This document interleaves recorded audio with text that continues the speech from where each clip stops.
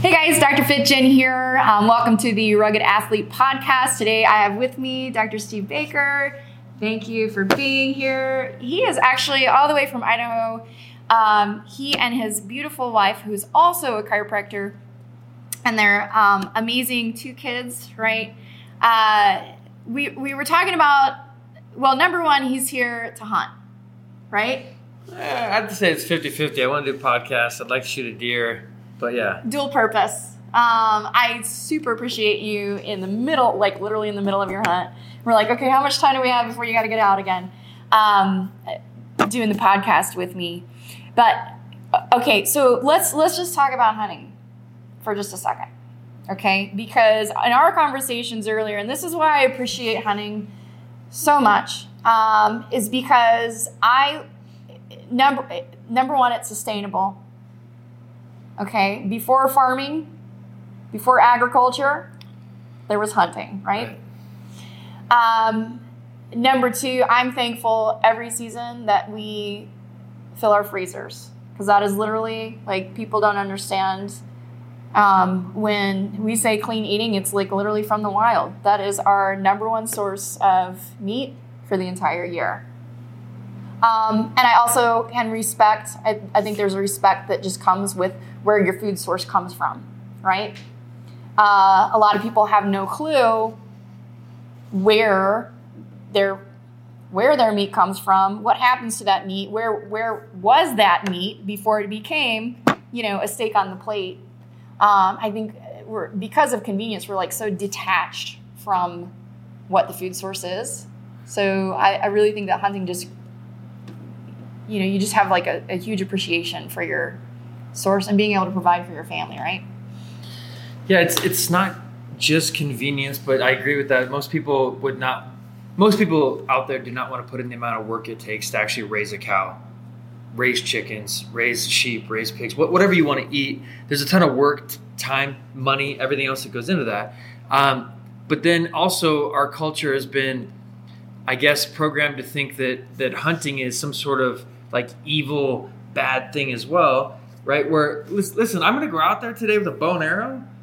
And I don't know if you know this, but like I have to fling an arrow at something. It's not exactly super easy. And that something has to come in at the right spot, right? It might be behind a tree, might come in a different spot in the blind I can't get a shot at. I make a noise. I lean, the chair creaks. It hears me. It's gone. Like, I'm sorry, but raising a cow, and I have cows. I've raised chickens. I understand that there's that's important, but that cow is being raised for one purpose. I got him in a pen the entire time. He or she is going to get killed for food, and that process, when you load a cow onto a trailer, take him to a slaughterhouse, like talk about a stressful situation. When I put an arrow through the heart or lungs of an animal, or I shoot with a bullet, like, not to be graphic or anything, but I shot a cow elk in the back of the head this year, and she had no idea I was even there, and she was dead less than a second later, right? So to me, that's a whole lot less, it's more humane, it's a whole lot less stress on an animal. But I think hunting's gotten a bad rap sometimes because they think that we're just out there like killing stuff for fun and leaving it lay. Yeah. Like, no, I personally don't kill anything I'm not going to eat. And that's something I've taught my kids as well. Like, Dad, can I shoot this bird? You going to eat it? I don't think so. Well, how would you shoot it? Yeah. My son caught his first crawdad. We went out. Yeah, we catch crawdads in the river. It's like, if you don't know what a crawdad is, it's like a miniature lobster, micro miniature lobster. And he goes, I want to keep it. And I go, dude, if you keep that, you got to eat it. Yeah. Okay, I'll eat it. So we went home. We cooked up one crawdad just so we could try it, right? And he did it. I'm proud of him. But I go, you want to go back out and catch some more? He goes, I'll catch him, but I don't really want to keep him anymore. Sounds good. I guess we fixed that, didn't we? It's a lot of work. One little morsel there. Oh, dude, he's only 7, and it was barely a bite for him. Going back to like stressful, I think that's also something that people don't realize is like what is the environment that your steak came from, right? You're out in the wild. I mean, that animal is like literally living out its potential. It's living out what it was created to do. It's foraging, it's propagating, it's also providing food for predators.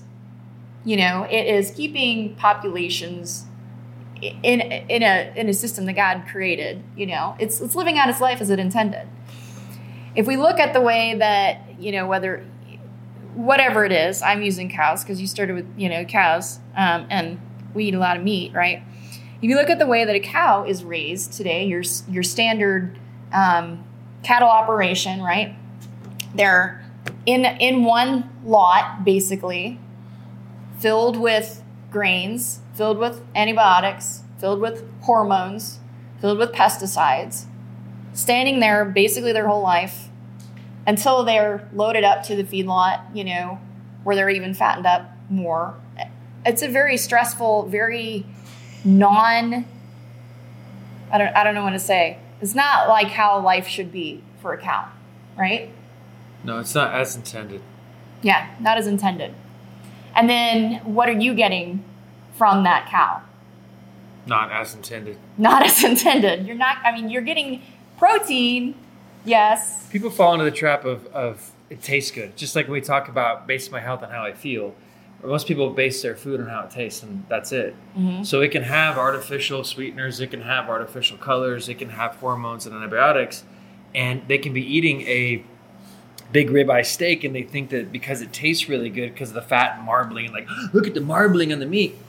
Yeah, but the marbling on the meat was caused by them eating grain, which was sprayed with all kinds of stuff, like you said, and it takes a lot of grain to make 1 pound of flesh. It's called bioaccumulation. The farther up the food chain you get, the more toxic and polluted the food source is.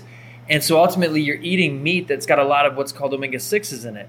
And there's a couple good omega-6s, GLA, CLA, but for the most part, omega-6s are pro-inflammatory, meaning they cause inflammation in your body. Inflammation is the root cause of any pain and pretty much every disease and every single heart-related issue you've ever had. Then you go to the medical doctor, they say take cholesterol drugs, which reduces your ability to make hormones. And in the reality, it's not the cholesterol that's the problem, it's the inflammation causing the problem that the cholesterol is fixing. I can go on for days about it, but ultimately that's because you ate a piece of meat that tasted really good, not knowing how it was made, and it's not healthy, and it wasn't made the way God created it to make in the first place. Which is probably overwhelming to some people because it's like, well, dang, I'm just trying to eat a piece of meat here and eat the right things. But it goes so much, unfortunately, because the way of our system is set up, it goes so much further beyond just your macros, eating your proteins, your carbs, and your fats, there's so much more that you really have to pay attention to if we're really trying to say, okay, we want to live life as intended, and we want to be as chemical free as possible. And it's not super difficult. So when I talk about, and my podcast is called Living as Intended, because if you should be able to run it through that filter, right? So I hold up a Snickers bar and an apple. You know which one you're supposed to eat. You know which one you're intended to eat. Right. I say, listen, there's one cow that's walking around a huge field of grass. There's sun. When that cow has a baby, the baby's raised, like breastfeeding with it. And there's another one over here that's knee deep in its own crap and bumping up against neighbors and has to get all kinds of, everything you talked about already. When that cow has a baby, it's taken away immediately a lot of times. Dairy, not beef, farming. But I go, which one do you think is the one that God created it to be? This one. Right. But they're both FDA approved, right? Yeah. And we talked about FDA approval last time. Everything that they're given is FDA approved. The FDA approves aspartame. Aspartame has been causing brain cancer since 1983 when it came out. Yeah. There's a lot of things that are FDA approved that cause cancer. Or USDA approved. Let's talk about USDA approval. So recently, this is something I wanted to bring up. Recently, the USDA approved a new vaccine for bees, for honeybees. And so, get this, there's a company out of Georgia, and they just did a fundraising campaign. They raised the amount of money they needed, and now they're going to start vaccinating honeybees. And the way it works is they put whatever the vaccine is made of, they put it into the food that the queen bee is going to eat. When she eats that, then it gets deposited into her ovaries. And then when she has the next set of offspring, from here on out, those bees have been genetically changed to be less susceptible to a certain bacteria.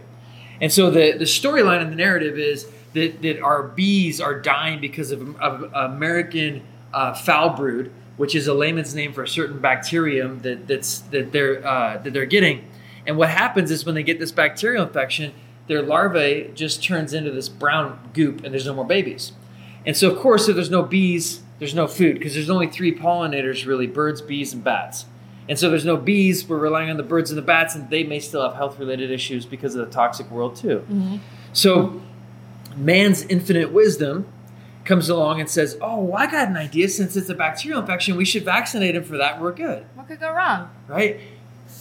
Sounds amazing. Well, I don't know if you noticed this, but most of the people you've noticed getting vaccinated over the last couple years, and if you actually look deeper into it, a lot of people that get vaccinated, there's a lot of people that have side effects. A lot of people that have problems. So I don't know whether... No, that's coincidence. Yeah, that's course.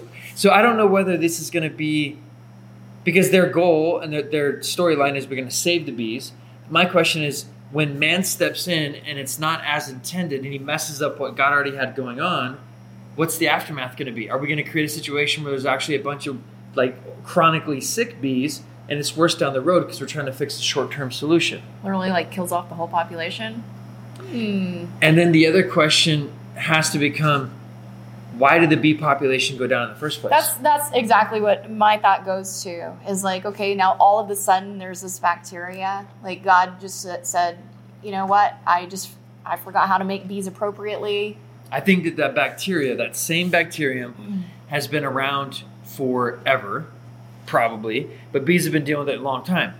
But I started looking into this, and I like to go when I go, wait a second, I like to look at timelines, and there's no coincidence in my mind. There's always a cause and effect. And so 1974, glyphosate was released, and it took a little while to get it up and going, right? But by 1996, it like hit at that time an all-time peak of usage, because in 1996 was when they came out with the Roundup Ready GMO seeds. And so for those of you listening that don't know a lot about GMOs, let me give you just a general overview. When they used to spray pesticides on plants to kill the bugs, because option A is just let the bugs do their thing, and you may lose crop, you may not, but people didn't want to lose crops because the bugs ate them. So then they would spray the bugs. Well, a lot of times that would actually ruin the plant because the plant would die because you're spraying poison on it too. Mm-hmm. So then they go, well, wait a second. What if we made it so that the plant was genetically modified so that the plant was able to actually withstand the poison that's being sprayed on it and still grow even stronger, bigger, taller? We can make it like a 6'2" piece of corn instead of a 5'10" corn. We can make the ears bigger. So then comes the GMO, this, whatever you want to call it, this new wave of agriculture. In 1996 was the Roundup Ready GMO seeds. Mm-hmm. So that's when they started going, oh crap, we can spray glyphosate on everything now. And so when you look at it, the amount of glyphosate went like this from 96 all the way to 2014, and it's kind of plateaued and consistently gotten worse. Well, guess what dropped in 96? In 96 was when the bee population went and it started going down, and it stayed at an all-time low while the glyphosate has stayed at an all-time high. And no one's looking at the cause, right? So real quick, glyphosate, what it does is it kills and explodes the small bacteria inside the bug's stomach. And so literally the bug dies because its digestive system dies. And the same thing happens to you if you eat corn chips, packaged food that has glyphosate on it, aka anything GMO. It kills the good bacteria in your stomach. And so I truly think there's two things. This is my hypothesis.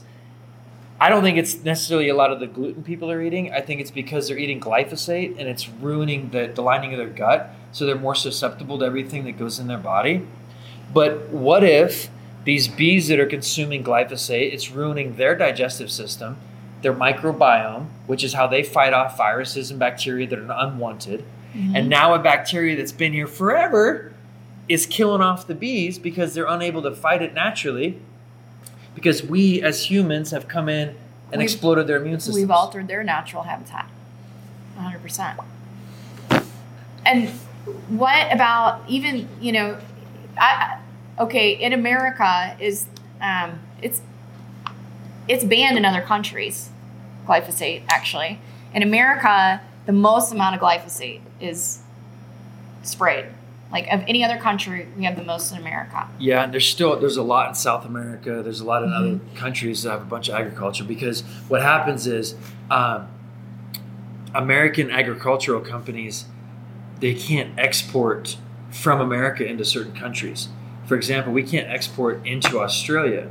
So what we do is let's just make sure there's a clear separation. They start up a new company in New Zealand, and they do a bunch of stuff there because then they could ship it over to Australia from New Zealand. Yeah. So that's why you end up with all these, I don't know the name of the seed companies, but all these GMO seed companies all over the world because it has to do with all their international shipping and trading. Yeah. Who can export and import where, what, who, when. Here's the other issue at hand with the glyphosate. What they're finding is now they're finding it in our, like, majority of people's urine. It's in our tissues, in our urine, like we're riddled with it. The problem with the glyphosate too is that it disrupts, like it depletes your body of minerals. It depletes the soil of minerals. So we're finding more and more these days, like in the last 5-10 years, where we've got, the same crop yield, but yet if you're analyzing the nutrient levels in the crop, it's not what it used to be because all of our soils have now been depleted just because the mechanism of the glyphosate is destroying the microbiome of the soil itself. Which brings us to two things. Number one is you should be trying to consume your own food. You should be trying to create your own garden. You should be trying to do something to be able to, and at the very beginning of the show, we talked about how it's cool to be able to provide for your family and to be able, it's also cool to be able to grow a plant and go, hey guys, that salad you're eating? Daddy grew that. Like whatever that looks like. But it's not just daddy shot that. But grow your own food. Like we talk about all these problems, right? We always want to give solutions. It's not crazy hard to grow a garden. And I follow this guy, his name's the Ice Age Farmer. And somebody posted on there and he was encouraging people to be able to grow food in urban areas. Mm-hmm. And this dude planted beets because it grows under the ground and the sprout doesn't really look like anything. He planted beets along an area of water in a public park area. Nobody knew any better. Guy went back and picked like 200 pounds of beets, went home and juiced them, and then I don't know what he did with it from there. That's awesome. If you get creative, you can think of different ways to create food. But then the second part of what I wanted to bring up is supplements, because you guys are working on clean supplements. I believe there's minerals, electrolytes, things like that. Mm-hmm. I want to start manufacturing supplements as well, but you can go out and you can find good, clean supplements. And most of the time, if you get, for example, my favorite supplement is probably powdered greens because I don't eat a ton of salads. I don't have the time or the desire to just pile up vegetables and everything. But if I can get a ton of nutrients from a couple scoops of powder shaken up and I know that I can know the source of that, I've been able to get just as much vitamins and nutrients because I'm not as worried about the soil because I know where it's coming from. Yeah. Right? Mm-hmm. It's all condensed together. It's freeze dried. It's got a really long shelf life. And it's almost like cheating on nutrition for me to use greens. So what I'm getting at is you should eat real food, but if you can't find a good quality food because of what you're talking about, there's still other options. Yeah, and what I found too is like even if, first and foremost, it's always like go through your nutrition first. But because of the way that the soil is these days, we're highly deficient in copper, we're highly deficient in iodine.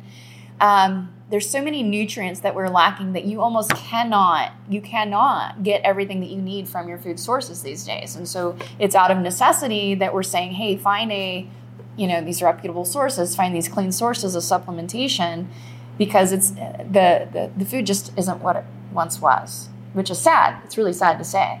And so the more that we can, we were talking earlier this weekend, getting rid of your lawn and making a garden. I mean, I would much rather, it really is silly if you think about it. Like you're just mowing every single week just to mow again the next week. It's pretty. Nothing productive about it, except, that looks nice. But what if you were gardening, you were out pulling weeds each week, which would probably take the same amount of time. But you then can spray it Roundup. we can make it way easier. You can just do some GMO carrots and spray that shit with Roundup. It'd be way easier. But then you would have something to show for it. Pulling weeds. Yeah, but you know what? So people there's an argument with the GMO stuff. Okay, but yeah, because of GMO, we're able to feed the whole world now. All right. Right. But what are the because the world was starving to death before, and I'm sure that this is all getting shipped down to some small village in Africa to feed the kids that don't have any food. Right. Yeah. Or not. The world never had most of the world didn't have a starvation problem before. And if you want to talk about starvation in Africa, why don't we go back to talking about cause?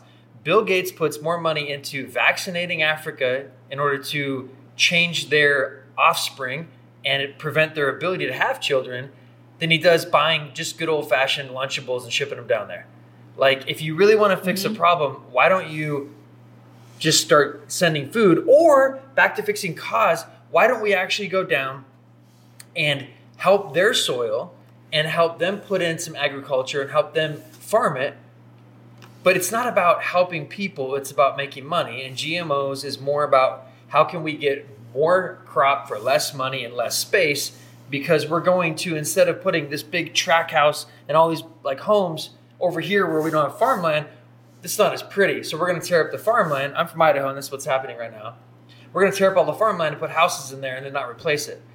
So yes, we do have to have the field that's 3 miles away produce 4 times as much food, because our dumbasses took the land that was making the food in the first place and we moved people in. Because it was a man-created problem. Why? Because it created more money. The farmer, and I get it, listen, you're a third-generation rancher, you're sick and tired of doing it. I get it. Yeah. So someone walks up and goes, hey, how about I take it off your hands for $7 million? You're like, God, I've never seen that kind of money. Yeah. And then all of a sudden, that ranch and farms a bunch of houses. Why? Because that made a lot more money for the farmer than farming. That dude's on the beach in Maui now. This guy just developed it. He 10x'd his money, and now but no one ever fixed the. Right. So now what have we just created? More problem, because now we have less food being produced. So now we're looking more towards those crops that are GMO amplifying, their productivity. And without them, we can't make it. And guess who's buying more land? Bill Gates. No. 270,000 acres in the United States alone, largest farm owner. A lot of it was not actually farmed because he wants us to eat cricket sandwiches. But we'll talk about that some other time. Yeah, that's, you know, the new health recommendations that came out where it was like, okay, all your processed foods, your cereal's better than steak. Did you know that? So that's because cereal doesn't fart. Yeah. And cereal doesn't ruin the atmosphere. Let's go eat some Lucky Charms for supper Cereal tonight. Doesn't put off carbon. Climate change. Number 1. Wait, you told me we can't go down too many holes, so let's just let's wrap it up and call it a day. Keep it up here. All right. So biggest thing, get out, get in the woods, get sustainable, look at your food sources, right? Have fun, because life's too short. So see you on the next episode, guys. Make sure I got Dr. Steve for just a little bit more time. We're going to shoot one more episode. Make sure you follow us for that. Check out his podcast, Living as Intended, and all the good things that he has in the works. I'm excited for you. Thanks for having me.